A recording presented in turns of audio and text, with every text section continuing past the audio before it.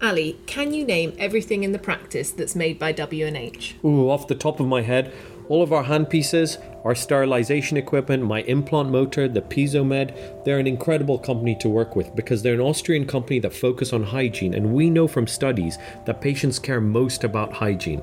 To top it all off, the support we get from them is amazing. They don't actually supply the equipment, but they provide the support. Now that's true support.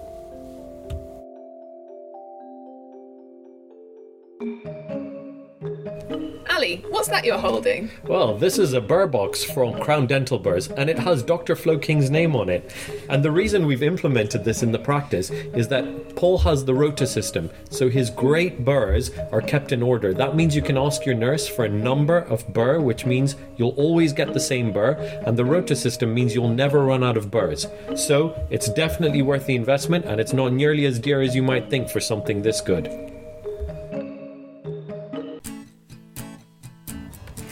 Greetings, dental professionals. I'm Flo, a new addition to the field. And I'm Ali, a seasoned dentist who's been around for a while. Welcome to Pearl's 2 Generations in Dentistry, where we explore the depth of dental expertise. You can find us on Instagram at Pearl's Dental Podcast. We hope you enjoy this episode.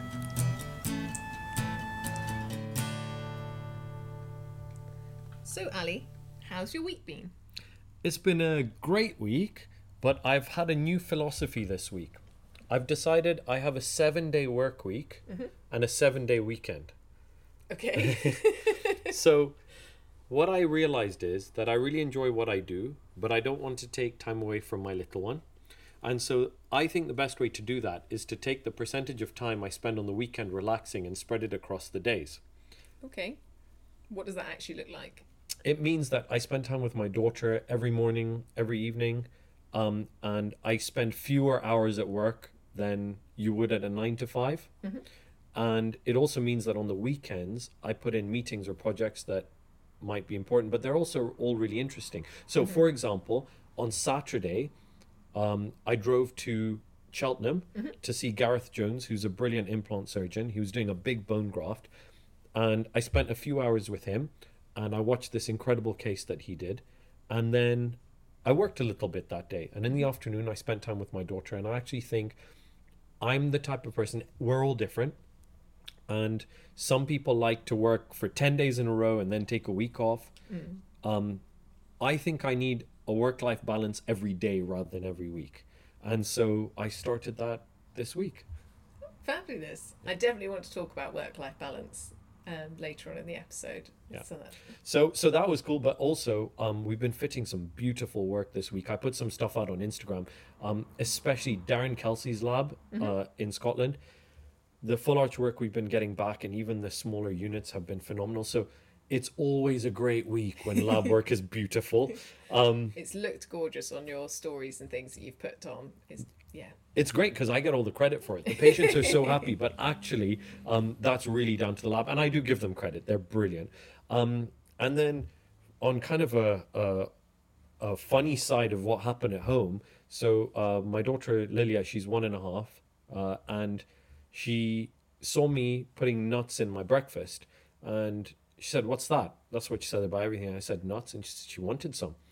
So I gave her some cashew nuts, and she ate them, and she kept asking for more. And I went, "This is amazing. Like, she's never had nuts, and she's eating all these nuts." And I must have given her half a jar of nuts. And when I picked her up, they were all under her. So she was chewing them and stuffing them under her. And it was brilliant. And that was one of the highlights of my week. Oh. How's your week been? I've had a very busy but productive week. It's been lots of complex cases, a lot of planning going on, but all very enjoyable. I've also been answering a few questions from my family and other dentists all about the BDA's post that they put on about amalgam being phased out in the EU. I definitely think it's a good thing because the environmental impact of the mercury that it puts into the system is negative. I think we've got these fantastic alternatives available, and there was a place for amalgam, but I don't think there should be much of a place in the future if we're actually looking at sort of treatment plans as a whole. I think I think it is interesting because the range of reactions to this was huge. And a lot of people were saying this is the end of NHS dentistry, which I think is an interesting reaction. And you and I had a discussion about this and whether we need to do a whole episode on this. But my take on it is that only Northern Ireland is in the EU and will be affected by the ban. So directly, however, indirectly, definitely the stock supplies is going to be affected. And if there's issues sort of with supply and demand, it is going to affect pricing of it 100%. And I think it is going to put practices in England, Scotland, Wales there's going to be a change there. I mean, you could well be right. I always think that if there's a demand for it, someone's going to find a way to make it at a price that it will be bought somewhere in the world.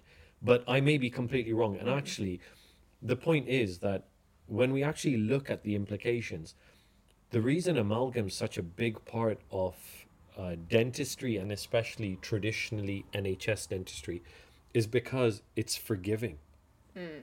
And so the question then becomes, we may have other materials, but if you need to build a tooth up pin amalgam, how long do you need to do a large amalgam versus doing a large composite restoration, for example? I mean, it's not viable, really. So the question is, what are the alternatives? Because back in 2017, I was on a restorative board for one of the companies that make restorative materials. And they were trying to develop an alternative to amalgam that is tooth colored. And the problem is when you try and tick all the boxes, you end up ticking none of the boxes is what it looks like. What do you think would be the material of choice? Well, it depends on the situation. I think there's a lot of times that amalgam has been used in the past when it actually wasn't the optimal material to be used. The problem with amalgam ultimately is actually you're putting so much strain on the tooth in order to hold it in place, and eventually it ends to that higher rate of fractures of cusps, and it's entering that tooth into that the tooth death cycle far quicker in lots of cases than actually if originally it had a more minimal composite, or if it needed, there was a cusp broken, rather than having some massive big amalgam, it had that minimally prepped onlay that was more sort of protective. I appreciate sort of in the NHS with all these treatments, you need a rubber dam, you need that time, you need to be prepping things properly, and this is one of the areas where amalgam, like you said, it's that more forgiving. But actually part of the thing on my side with sustainability is actually, if in the first place you're doing that correct sort of long lasting treatment, even though in that instance it may be you're using more materials, if you get that longevity, that actual life cycle analysis of that treatment is going to be far better for the environment, the patient, their wallets. Like, there's benefits, I think, all around. Whereas actually doing that quick fix in the moment, it gets them out of the chair quickly, but actually quite often they're coming back for needing more appointments in the long run. You're using them more equipment, and again, like, there's a toxicity level to amalgam, not just in the water, but for patients. I know it's difficult with evidence, but there is sort of small amounts of evidence that you're still ingesting that into sort of themselves when sort of it's being placed and removed. So I think they're all fair points, but at the end of the day, I think what you'll find is if you take away something that's really versatile and relatively easy to use, people don't replace it with different techniques, they replace it with different materials. And my fear is if you take amalgam out, you'll have composite put in the way amalgam was, and you'll have more problems. Having said that, I really still believe NHS dentistry is dying a slow death, and it's death by a million paper cuts at the moment, and it might be yet another nail in its coffin. But I think we're all aware that it should be a core service.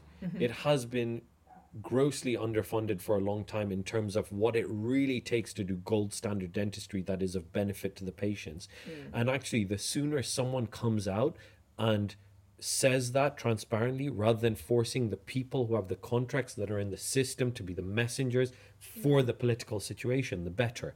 I guess time will tell, and that this could be a big change, but really when you look at all of the changes and you follow what the BDA have been putting out there, I mean, on their part, it might be too little, too late. Maybe the time to argue this was in 2006 with the new contract. But actually, I wonder at what point it will stop being called the new contract. it's when the new work contract comes in, but it will just be the new work contract. So the thing is, no one wanted to accept this as the contract, which is why I think it kept that name. It keeps that hope that, or reminiscent of a time that was better. But the fact is, it is slowly fading away. And I guess this is also a good time to say, I think you don't want to be the last one hanging onto that boat as an individual or as a practice. And it's really harsh because some people have built not just incredible careers, but have done so much for their communities through being NHS dentists and NHS practices. But it's just really sad to see the pressure they're under now with all these changes. So, yeah, I think we're going to be seeing more stories like this, along with the ones about so many cases in the news of people not being able to find a dentist and queues outside. And oh, definitely. I do think what this ban will, and again the BDA sort of highlighted it a little bit in that article they wrote, is it is the sort of that lowest socioeconomic sort of class, as it were, that is going to suffer the most ultimately. The people who need it the most. And and it's really sad because it there's this vicious cycle that sort of then ends up being perpetuated by the whole situation. I honestly think that all of the funding in NHS dentistry should be in not even means tested. There's no need for it. Much like an idea of universal income, I think that there should be a core service that everyone's entitled to. And it includes small fillings, prevention, teeth being removed, and dentures. And that will give everyone the minimum that they need. Under 18s should get possibly more. And then it's up to everyone. We can get you functioning, and we have the funding to do that for everyone to a good standard. And then if you want options that are not inside of that core service, then you might have to figure out whether you will be able to afford them and you can find a way to afford them. But I think a core service is the only honest way to take care of the funding issue. Well, maybe we need to do a full episode on all of this. But that's been really insightful. I think one day it would be great to speak to a chief dental officer and actually because it's not easy. We can go, oh yeah, they should do this. There's clearly pressures in there, but it would be interesting to see what someone who's actually responsible for this thinks. Oh, definitely. Yeah, someone who's actually got around the voices and the policy. Yeah. So if you're listening, send us a DM. Anyway, on to the bulk of this episode. I thought we'd chat about dental associate jobs, and thought we'd split the episode sort of down into a few parts. So to start with, I wanted to chat to you about sort of finding the right associate job. Before that though, what is a dental associate to you? So it's a complex relationship, isn't it? An associate is we have employed and self-employed associates at this practice, and an associate is someone who is running a business within a business, but those businesses have to work together. Do you think that's a fair definition? Yes, in preparation for this, I googled a definition, and it says a dentist who works at a dental practice but does not own the practice and is not employed by the owner. So sadly, I cannot be an employed dental associate. Right. So you are an employee. Yes. and the other associates are self-employed, so they would count as associates. So yes, I'm an associate at my other jobs, but not in this building. So what are we meant to call you? But no idea. Okay, great. Yeah, okay, that makes sense. And actually, just for anyone watching or listening, that was Flo's choice, and I think that's an interesting part of the discussion. Yeah. I wasn't hand tied into it or something. No, I think a big part of trying to build a practice that's a happy place that people thrive in is finding win-wins. And I think the beauty of, there's a lot of things that we accept as being how it is or how it should be. Everything that everyone talks about in being an associate, about their contracts, about their split, about what materials they get, about how they ask for things. There's an expectation of how things work. Instead of everyone sitting down and going, what works for you? What works for you? And actually what we might find is there's a completely different way to do things, which is what we've kind of found through our path. But it's certainly not the norm. Yeah, I really enjoy actually being employed on that side. If anyone wants any more information, please send me a DM. Or we can even do an episode on that specifically. Yeah. But it's a very interesting part, I think, and definitely something that I feel more practices may be taking up in the long run there. I think it comes down to each person and what motivates them, what makes them happy, feel secure, feel motivated, inspires them. I think that it's so multifactorial that actually the status of being self-employed heaps a lot of pressure on some people. But employment actually makes some people feel trapped. And so it's just interesting how our personalities play a part in how we feel about this. I wasn't going to talk about this, but I am now actually going to mention it. And I do think, sadly, one of the things that does play a big role sort of in my decision is gender. Yeah. Because the benefits with being employed as a female mean you have maternity leave. Yeah. And I think it's quite scary being self-employed. And I know that there's lots of women that stay in the NHS purely for the maternity leave when they would have wanted to do a sort of a totally private thing earlier, but didn't feel they could. Yeah. So I do think that's really interesting. It's true. And actually the levels of security when you go from employed to self-employed to business owner. I mean, yeah, you just jump bungee jumping without a cord once you own a practice. But no, it's a really interesting point. So I guess today we're talking specifically about self-employed associates. Yes. So why do you think, like, someone coming out of dental foundation, why should someone choose to be an associate? So I think your options are normally employed jobs are in hospital. I wanted to be an associate because I felt like by the end of dental school, I was tired of standing in line to get a supervisor to come check my work. And I remember my first week in surgery, producer Simon probably came in around that time. And actually, I was in charge of my room. And I got confidence from that, and I felt responsibility. This patient is depending on me. No one's there as my safety net. And then as you do more and as you grow, you also see the fruits of your labor. So if you're on a percentage, what happens is you go on a course, you develop a skill, you come back, you work hard to implement it. You probably don't make money the first X number of times you do it because you spend more on lab bills, you spend lots of time. But eventually your income is coming from what you've invested in so many ways. And I think for me that was hugely inspirational, that if I upskill, there's an opportunity to change my income. Yeah, fair enough. For me, one of the big things was that work-life balance, that time. I didn't like the idea of going into hospital and having to do sort of on-call, those night shift and things. I like the structure of sort of your days can, if you want to, sort of have the same times to them. You can go home in the evening and you can do then in the evening what you want, whether that is, some people do take a bit of work home, some people like to sort of walk out and that's them done for the evening. But I think it gives you that ability to sort of have that structure. Yeah. I mean, I was speaking to a dentist who purposely worked in Cornwall. And so there's different types of people. Some people will hit their targets, whether they're self-imposed or imposed by practice, and then keep going because they see it as opportunity. He used to go, if he hit his target by lunchtime, he'd be surfing. And I love that philosophy. Yeah. He says, if it takes me till 5 o'clock, it's fine. But as soon as I'm done, I'm done. And I said, what about the patients waiting? He said, they can come in another day. So it's, and it gives you a little more control over a few things. It really does.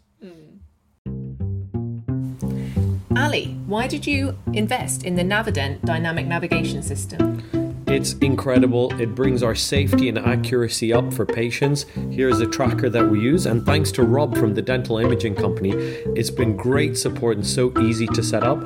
I see why so many people go to him for their digital imaging, 3D or 2-dimensional, and also all their surgical supplies like Ustamed screws. Rob's been incredible, and I'd highly recommend working with him.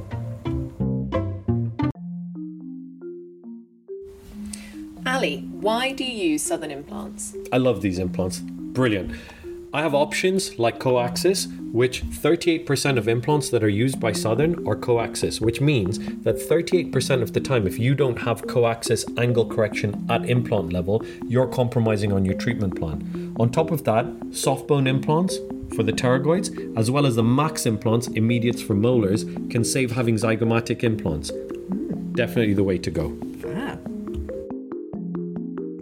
So if someone has gone, right, I want to be an associate, where would you suggest they sort of go looking for a job? So, no, this is a bit harsh maybe. None of the great jobs ever make it onto adverts. And I always say this, right? Yeah. And most of the best jobs don't exist. Yes. They're created in response to a person. So, I think the key is, did you have a story about this? No, I was just going to be like, well, I responded to your adverts. Yeah. What does that say? There weren't many. No, I'm teasing you. No, that says that actually we were trying to do something different. And the key is,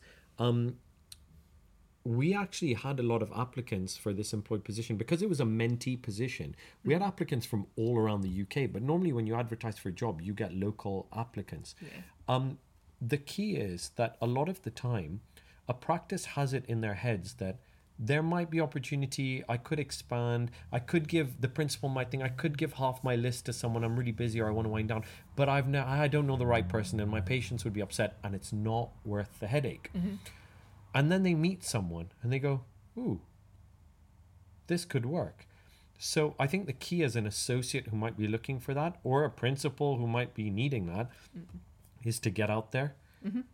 It's a bit like, this is, I've been married a long time now, so this isn't my life. But if you want to find a husband or wife, you're going to find them in a nightclub or you're going to find them in a supermarket now. And this is the thing. You got to go out to the right things to meet the right people. And that means local study clubs, courses, networking events. That's where I think the best jobs are. And you meet people and it'll be through those people. So you develop relationships with everyone, with company reps, with colleagues around the country, join societies. I think all of these relationships get you the type of jobs that you'd want. Oh, I completely agree. I mean, it makes me think of, I'm going to mention sort of like Hannah Crowe again, how it was kind of through that networking at the IDOR groups that sort of led to her job that she's in now. And definitely on that networking front, if anyone has ever been to an event with Ali, will know you are the king of networking. You are the king of networking. You are. You're like a celebrity. When you walk around with you, just everyone stops you and says hello, which is fantastic. But see, what you don't see is that's from the year I qualified. That's 10 years of going to things and saying hello to people. And what you realize is, when you walk up to people and you're just nice to them, everyone's just nice back to you. And especially at dental events, you all have something in common there. It's not a random event, right?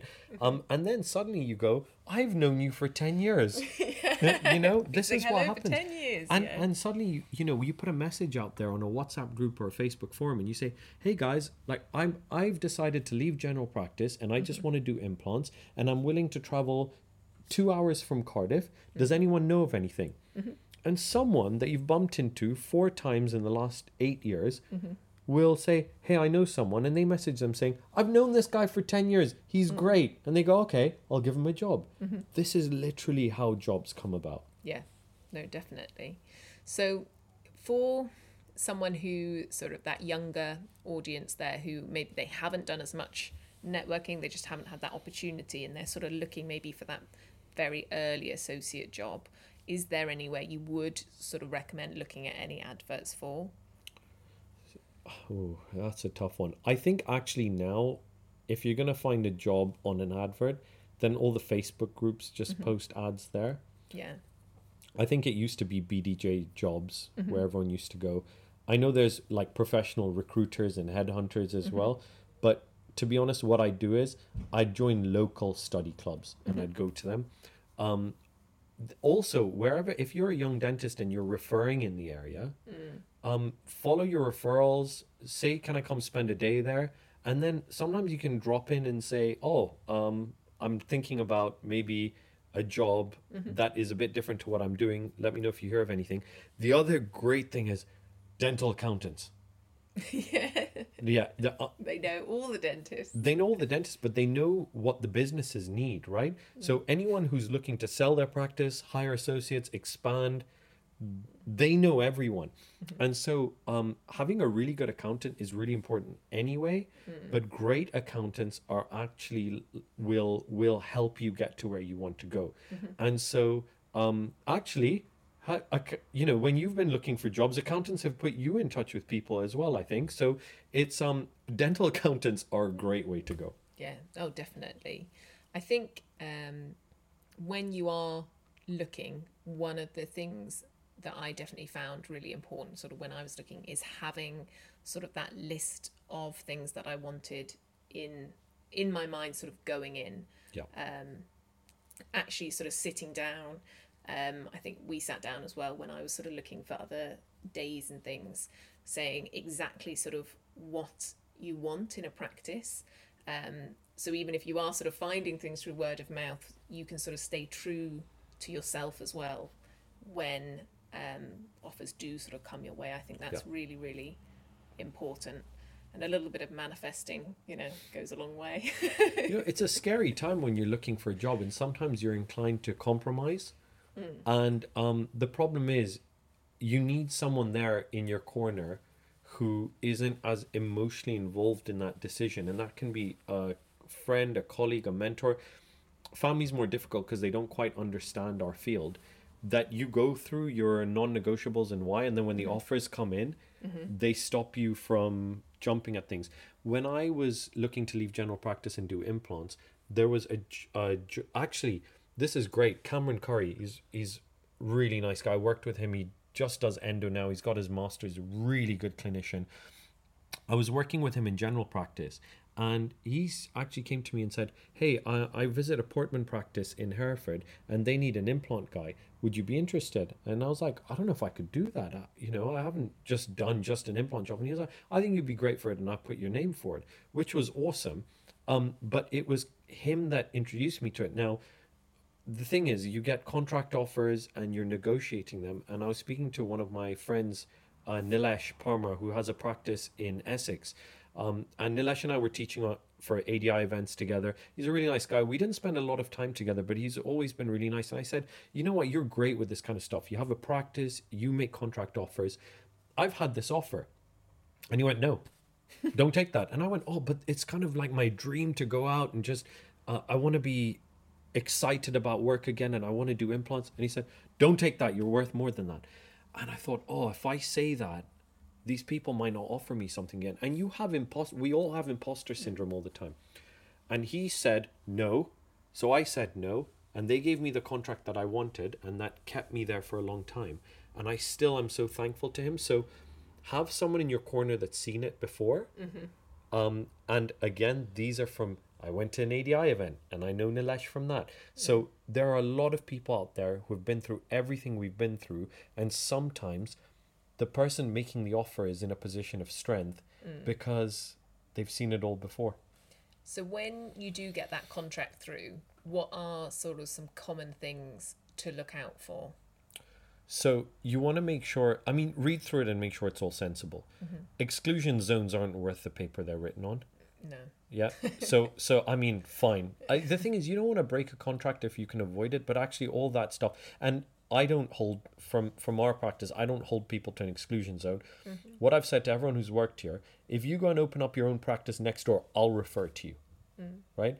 And that comes from hopefully the idea that we try and create such a good environment here that you'd think, why would I bother? But the point is that actually it's because you can't fight those things. If someone's going to go out and do something and follow their dream, let them. So exclusion zones, I don't believe in. You want to make sure that the basics are there. You know, what happens if there's a problem with a patient, redoing work, who pays for that? Retention costs seem to be this big problem. I mean, it was great. When I worked for a corporate, they take the retention costs that they're going to hold at the end, right at the beginning. And then that's good. That's good. It's gone, right? That definitely, when I left my last one, that when you suddenly leave and then you've got that usually a longer bit before you're going to be paid, and your last paycheck was so much more reduced, it does put you at a strain sort of for 2 months. Where you're like, oh gosh, there's nothing in the bank account. And that being clear from the beginning, and then knowing when you're going to get it back, and the conditions, you know, if they're going to need to redo work on your patients, whether they're going to contact you first. I mean, these are all really important things. Some people try and put in really unreasonable things, but what I would say is sit down and read the contract and understand it, and just see if there's anything in there that makes you think, oh, that's a bad idea. I mean, people will say get the BDA to check your contract. They're BDA standard contracts. Lots of people can fiddle with things. The BDA would sometimes miss things if you give it to them. Not everything in the BDA contract is exactly perfect or what you should look for, but really understanding the contract, things like your time off, things like when problems happen, finding cover for yourself if you're off ill or an extended leave. These are really important points, I think. Fab. So you found a dream job. How do you go sort of about actually securing it now? And I do know, particularly sort of when you're getting things through word of mouth, this might be a bit less important. But if you're applying for something, what would you sort of say really helps you sort of stand out? You know, we look at CVs, and CVs tell you if you definitely wouldn't want someone. So you know that straight away. Then everyone else, you bring them in for an interview, and probably in the first 10 seconds, you've decided whether you like them. And the step now that I take that I didn't used to take is I ask clinical questions as well, because it's my responsibility to make sure everyone knows what they're doing in this building. So I'd say your CV, make it concise, put the important stuff on it, make it look nice. You should be able to hold it up and it looks visually nice, not all cramped, because that suggests that's how your brain works, you know. Just lay it out neatly, make it look nice, put the important stuff in there. Portfolios now, I think, for clinicians are essential. Having a separate portfolio if you work. Now, if you don't have a portfolio ready and a job ad comes out, do what Flo did. And what Flo did is she sent in a letter saying, I'm really interested and I'll be sending in my portfolio. I'm getting it together. And then you sent a really nice portfolio after that. And if you're going to send in a portfolio, you can't have taken the photo on a Nokia 3310 from outside the building of something blurry with no light. I mean, all these things that you hand in, they're a representation of who you are and the standard of your work. So it's better to give very little and it be representative of your quality than to try and give someone 50 cases that are all just a little bit off. And I think that start is there. And then you turn up to the interview and just be yourself, because what you're looking for, I keep likening it to marriage, because you're not trying to just sell yourself to a practice. You're also trying to see if it's a good fit. And for it to work well, it has to just be the right fit. Yeah, I completely agree. I think what I'd add to that is on the CV with that aesthetic thing, make it look almost like the job you want. So if you know you're applying for, say, a job that's very aesthetics driven, you know you're going to be doing like a lot of composite bonding and veneers, and that is the full job, then make your CV look really pretty. Show that you really care about the details and that. If you're applying for a job that's a little bit more, I was going to say rough and ready, that's the wrong wrong phrase, but a little bit more sort of real general dentistry, getting your nails dirty a little bit with it. It doesn't need to be sort of as aesthetic. Get all of sort of, maybe more data and things in there. I think that's really good advice. Yeah, that's really good advice. I think having a photo on a CV nowadays, I think, is a must, personally. Yeah? Why is that? I think because it shows who it is, and particularly if someone's sort of looking through sort of multiple. I realize in dentistry it's a little bit different than in some jobs when you're applying. There are sort of, but it very clearly then becomes sort of you and your CV.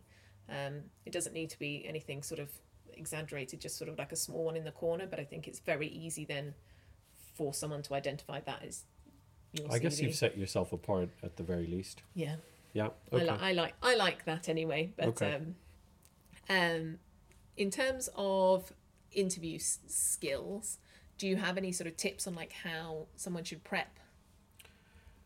Yeah, I like someone who comes in with questions because they've thought about what kind of job they want, and not silly questions like what brand is your light cure. I don't even know what brand the light cure is. I mean, people who have questions about. Firstly, you need to be prepared and understand the practice. At the very least, you need to have looked at their website and understand that inside out. And if they don't have a website, if someone comes in with ideas, I love that. So if someone comes in and says, "Oh, I looked at your website. This stuff's missing," or you could do this, or if a practice doesn't have a website, maybe that's something worth suggesting. But my point is, someone who's coming in with ideas and ways to develop the practice is amazing. I think we talked about at your interview, you were talking about sustainability, and that was something we were really keen to support because it's a good thing to support. And so people who are passionate and bringing something to the table, I know not all practices want that because they might want trouble-free, but I think you having questions that are specific, like, do you have anything for sustainability in place? Or you might be going to a job and saying, do you have an intraoral scanner, for example? And they might say, no, we don't. And you might say, do you have plans to get one? Sometimes people are trying to sell themselves at an interview, and actually I think it shows the practice that you value yourself if you ask questions pertaining to what you get out of the job as well. Definitely. I always think it's important that when you're in an interview, it's not just you're being interviewed, you are interviewing the practice, because ultimately you are the one that also has to turn up and work there sort of every day. I think jobs always sound exciting when you're doing the application process, but actually you need to work out sort of 3 months down the line, is this actually where you want to be sort of every day on those hard days when everything else is going wrong? Do you think that's still going to be sort of the right fit for you then? Yeah. And honestly, it doesn't matter whether you're employing a dentist or someone else, whether you're interviewing for that. At the end of the day, the only time you find out if it's a good fit is once you're there, because everyone can be the best version of themselves for an hour, a day, a week, a month, even 3 months. After that, that's when you really find out. And so you have to go with your gut and what you feel. If you get a good feeling and you're getting lots of good signs from the practice, you got to give it a chance. But you know what? We're all going to make mistakes with hiring, with taking jobs. And it's just part of life that you can't be sure that it's the perfect job. And you shouldn't beat yourself up if on paper it's the perfect practice. I was so lucky. I didn't enjoy it. Why am I like this? Why didn't I appreciate it more? No, it just wasn't right for you, and that's okay. It's very true. I think there's that, isn't there, that element of you never can actually see what a situation is until sort of later on. Things can always look really positive, really negative, but actually what it leads to down the line is very hard to say in the moment. Yes. So we've spoken about sort of an associate getting a job, but actually the market is quite different currently, and it's a lot more of practices needing to entice in the right associate. How do you think sort of practices should go about sort of trying to entice in the right associate? I have to say, the right practices don't have problems recruiting, and the practices that look for someone, it doesn't job ads don't go out, and when they put feelers out, multiple people are interested. And I think the key is that you have to create. I'm going to call it a job, even though it's not a job, but it is in a way. You have to create something that you would want to work in. So the aim for me at the practice is to create jobs that in every way, in terms of the dentist's income, their job satisfaction, the support they get, the development, the team they're part of, clinical and non-clinical, just all of it is just so good that why would you ever want to have your own practice? Because the reason I used to say I don't want to practice, And I used to walk into every practice I was visiting, and at one point I was visiting 7 practices, and get frustrated at the way they were running the practice. And Zara, my wife, said to me, well, if you think you can do it better, why don't you do it yourself? And I was like, you know what, actually I can. Like, now it's getting to the point where I'm getting frustrated at everything. So the point is, it's creating that. Now, it's not always easy, and everyone doesn't always win, and actually we can't always understand each other's stresses, but I think practices need to create that. And I think you're in now visiting you're in 3 practices here and 2 others, and both the other practices see you as worth investing in terms of they're trying to build a structure for you, and it's give and take. So you say, yeah, I'm willing to do this, and they bring in equipment to help you do this, and this is how we develop these relationships. Oh yeah, no, definitely. I think what was quite interesting actually when I went to my interviews at both of the other practices, it was very much more of a casual chat. Yeah. Rather than sort of a very formal interview, which was quite nice, and it was a bit more of that discussion of sort of what can you give, what can I give, and yes, because ultimately, again, you're self-employed at the end of the day, yes. So it is much more of that give and take. I think the role sort of we have is more unique because I am employed. Yes. So I think it does need that little bit more maybe of that formal interview. but actually, in its nature, I mean, you're employing someone to fulfill a role, whereas with an associate, you're making a business arrangement with another business, kind of, right? So that is more give and take than looking for someone who has this role and gets this amount of money for that role, right? So I think one of the problems is, though, that practices don't ask enough questions at the interview and grill enough, and dentists feel like they shouldn't push too hard either, and then you don't actually get the answers for the things that really matter. So you have to really reflect on what's important to you, what's gone wrong in previous jobs. What was the atmosphere like, what was the equipment like, what was the reception team like, what were the patient base like. All of that has to be the stuff that you just ask directly and have an open discussion about. I think that's how you have a good interview that leads to an outcome where everyone wins. I think there's also that you get a feel sort of the minute you walk in a building for sort of how, like you said, how you're kind of greeted when you walk in, and sort of where you're maybe left to sit or how long you're left to wait. I think it does all adds up when you are going for that interview, because it also, I think, in quite a lot of the times it reflects almost then that what the patient's going to experience, and if they're going to be your patients, you want to make sure that that's a good experience for them as well. That's a good way to think about it. That's because most of the time the interview is at a dental practice. Yeah. I have a couple of questions from the dentists that have written in. So the first one is, how do you gauge a practice's ethos and vision, and how important is it to understand your fit? Wow, that's a big question. You have to get to know it. You can't look at a brochure and understand these things. The only way you can gauge all of that is, firstly, you have to see if what they're projecting is honest. If what their website is like and what they say is really who they are, you have to see if that's true. And the only way to do that is spending time there. I really don't think you can gauge any of this without having spent at least 3 months out of practice. And the fact is that there's no shortcut to that. You just got to go with your gut in the beginning, and sometimes it will work out, and sometimes you might find, actually, I had the wool pulled over my eyes, and then you might recognize some of the red flags from before. But I really don't think there's a way to assess that prior to starting. Fair enough. Would you actually, just sort of on that note then, recommend that sort of potentially making sure in your contract there's an easier way to leave within the first 3 or 4 months? Because quite often with dental contracts, if you give your notice in, there's 3 or 4 months. So if you give it 3 months, you could end up being there like 6-7 months. So no, there's no easy way out of that. But I've said this to you as well. Don't take on 5 days a week at a new place. The answer is take on 1 day and do them a favor the other 4 days, if that's possible.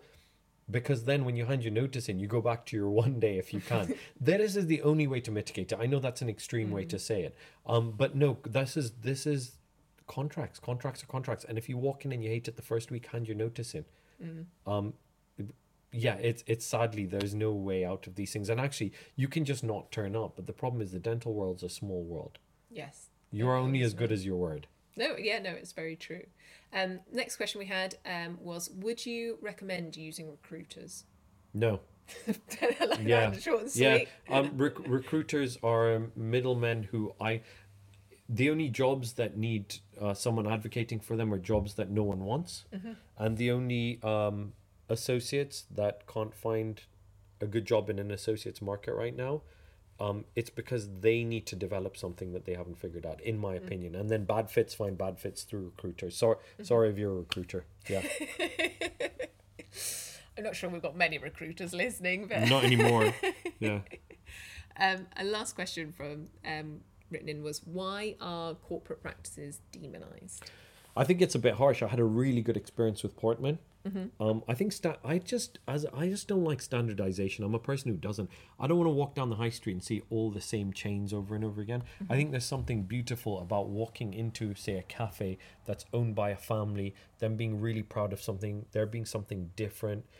I just love that about it. And so Flo has to go for a run. So there's something really beautiful about that, and corporates are brilliant because of the standardization and the structure that they have, and everything works the way it should, and there are processes to doing everything. I hate processes to getting things done. I walk in, if we need to change something in this building, we change it, and I love that. But I think they're demonized unfairly a lot of the time, because people don't understand that in order for such a big organization to work, there has to be structure. I also think that as much as you can standardize things, it still comes down to how good in a dental practice the practice manager is. And if that corporate is a good one to work for and has a great practice manager, it's going to be a great practice. In Hereford, I had a really good practice manager, and that made a world of difference. So actually, you can't just say this corporate is good or this corporate is bad. On the whole, corporates are actually really good to work for and really easy, because you never have issues. It's all standardized. But you got to be careful which one you go to, which individual practice. Fair enough. Sorry, I was going to say, I don't know if you were going to get to this, but I feel like we've addressed this from an associate's point of view. And I just wanted to give a list of what practices are looking for. If that's okay. Yeah. Because I thought hard about this, and I thought, when we are looking at an associate, what are the aspects of that associate that we're looking at? Now, the one that's easy to understand is income generation. The more skilled you are technically and in terms of communication, the more chance as a business you help. But that's only a very small part, and that's the first part people tend to think of. But patient satisfaction. So having the technical ability means the dentistry is good and you don't have issues, but being a really good communicator is actually as, if not more important than that, because then you never have stress, you never have complaints, because this associate just gets on with it and the patients are happy. Would you ever then question in an interview, I don't know if you're allowed to do this, like how many complaints someone's had? I think if you chat to someone for 10 minutes, you'll know how many complaints they've had. And then when you look at their portfolio, you'll know whether it was their personality or their work. And sadly, this stuff is pretty obvious. And then how easily they fit into a team. I'm awful to have an associate. I am a princess and a diva, and I need things a certain way. And then I watched Gareth work over the weekend, and he just... yeah, whatever you give me. Ash, why mentor? Yeah, whatever you give me. I'm not like that. I think you are really laid back. I think Aston's really good about things in terms of he'll work with anyone. I'm very particular. So having an associate that's particular is particularly annoying for a practice, right? But also just how you are with people. If you're nice to nurses, if you're nice to your colleagues, if you're nice to reception, if you pitch in loads. Like, you fixed the sink once. Like, you help so much around the practice. So I think that's a big part of being part of the practice family. Socially, good team members. So Aston is the world's best social lubricant. You put him in a room with people and everyone's really happy and laughing and joking. And, it's the same with you. It's the same with Cass. Actually, we have a really nice team, but that's really important that everyone likes to be together. The effect on other staff members in a working sense. Do you bring out the best in people? Do you train them, help them excel? Are you patient with them? So all of our nurses are constantly striving to get better. And actually, everyone wants to be good at their job. And an associate who helps someone be better at their job and helps colleagues, how we help each other. I think there's huge value in the positivity that it creates. So that attitude.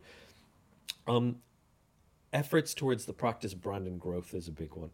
And so this is the thing. If you're just thinking about your brand and you've got your Dr. Flo King monogram that you put on social media and you're putting it out there and everything you do is like, oh, contact me for this, that's fine. But is it representative of the practice? Is it representative, or are you saying I'm part of this practice? I'm Dr. Flo King, but I'm part of this practice and we have a team that can help you. Is your ethos, is the practice trying to grow in a direction of providing more, say, plan care like Denplan or something, and you're shouting about Invisalign and not really helping with that? Is your ethos, oh yeah, we really care about people, and the practice is, oh, we're really flash? I don't know. There's so many ways that these things can clash. So you and the practice growing in the same direction together is actually really important. And practices, I think, more and more are willing to invest in the future and in your development, and you being clear on what that is, and being willing to have a long-term relationship for as long as it's working, I think is a really good thing now, and seeing a vision of how you can help the practice and how the practice can help you. So my list was kind of like a way for associates who are looking for a job to maybe think about how they can approach their interviews a little bit. No, I really think that was really, really helpful. Great. I was going to end with just a sort of a little fun last little thing. If you're making a list, I appreciate you now have a practice, but let's go back 5 years or so and pretend you're looking for a job. What would be sort of the 3 things on your list? Ooh, wow. Okay. Clinical freedom.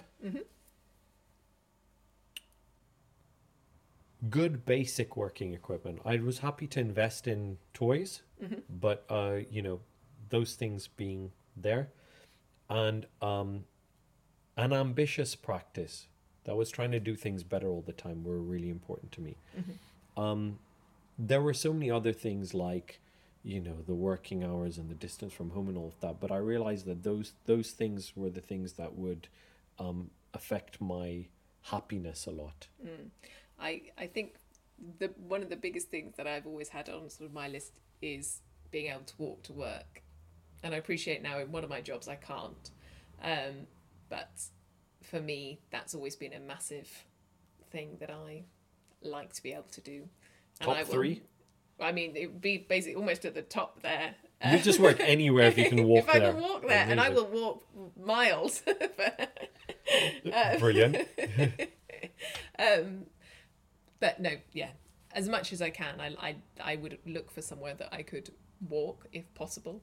I think definitely that support, having something where you're going to be supported, and yeah, room for growth as well.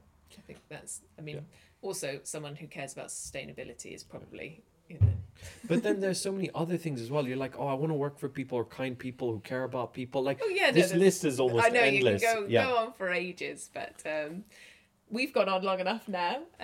Thank you so much for your time and answering all of my questions there. Thank you, Flo. Thank you, everyone, for listening. Thank you for listening to Pearl's 2 Generations in Dentistry. Don't forget to follow us on Instagram at Pearl's Dental Podcast. Send us a DM with any questions, queries, or topic suggestions. And remember, you can watch our episodes on YouTube. Please rate and review the podcast. This episode was produced by Simon Regan.